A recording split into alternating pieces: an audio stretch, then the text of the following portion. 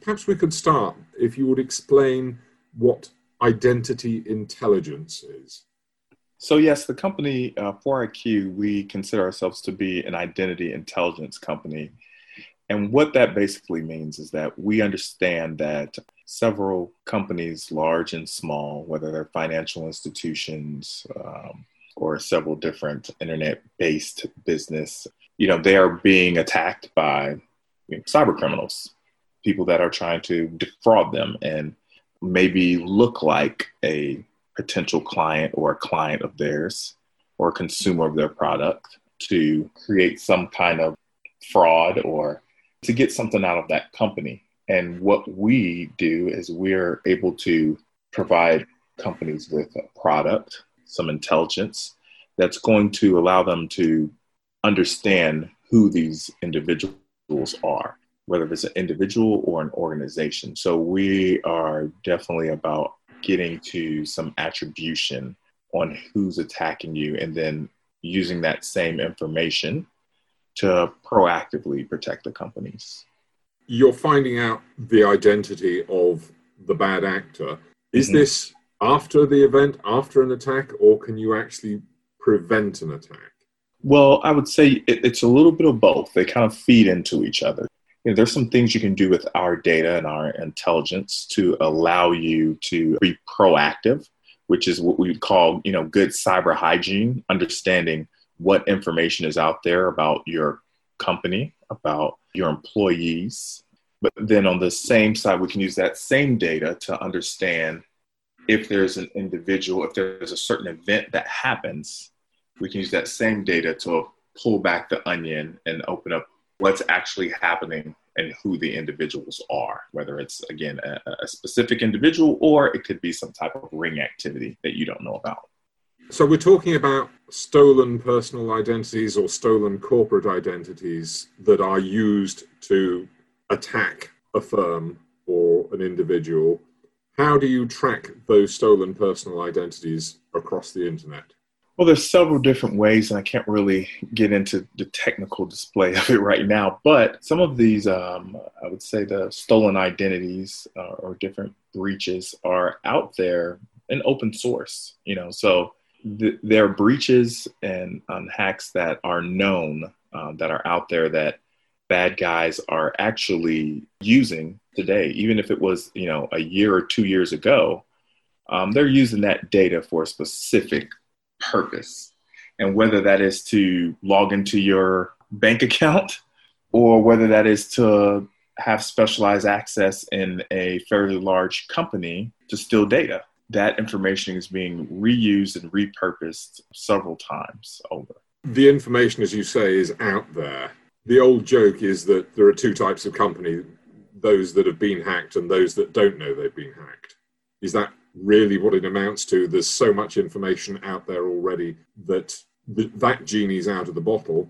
So it becomes a question of how we track it down, how we recognize it. And if one of those identities is flagged up on my corporate system, I can immediately say, we don't deal with that. Yes, very, very, very true. That the data, yes. So, I was in the FBI and that was a term that they used a lot. It's going to happen, basically. It's not if it's going to happen. It's going to happen at some point. And, 4IQ, we power some of the largest identity theft companies out there as well. On one hand, what you have is that you take let's say the Target breach. It's all of the companies that aren't Target, but they have target consumers using that website or target consumers in that breach. And what ends up happening is we're all creatures of habit. We're lazy. We may use the same password that we use for Target for, our credit card or for another log on to a different system, right? And so that Target breach, we were saying, hey, this is bad. It's Target. But me as a consumer, I may be also a threat to Bank of America or another account that I have somewhere else because I've been using those same passwords in other areas. Yes, I think I should stipulate that my password is not password. That's good. That's very good. Yeah, it's very, I think what people are missing is about how that actually, I wouldn't say trickle down, but it's not only a detriment to Target, but then that specific consumer, everywhere else that they have been, now a criminal has some sort of what we call a credential or a digital record of where you were at and where they can possibly use that data, again, that PII, somewhere else to create a criminal act. So what's the next step? If you've identified a data breach and you've identified the identities of what's behind the data breach, how do you link that identity to the person who's actually doing it? Which is not obviously the identity of the person, it's the identity of the criminal or potential criminal. How do you trace that back? Well, let's just say there's a lot of work that goes in on our end, and you have to have a certain volume amount of data to be able to do that. You're talking about years of data, over probably 10 years of breach data that's out there. And we have some, machine learning and some AI to help automate some of these processes. But you need to have some very smart individuals as well that can understand the TTPs of the attackers and what they're trying to do. So you can model that out and understand that, oh yeah, based upon what we've just seen and some of the PII that we have, we can basically give you a little bit of an attribution of who this individual is, or, the group that is attacking a certain institution. Okay, key question. Mm-hmm. Are you winning? Are we winning? I say we win battles every now and then. Yeah. We want to win the war, but we're winning battles.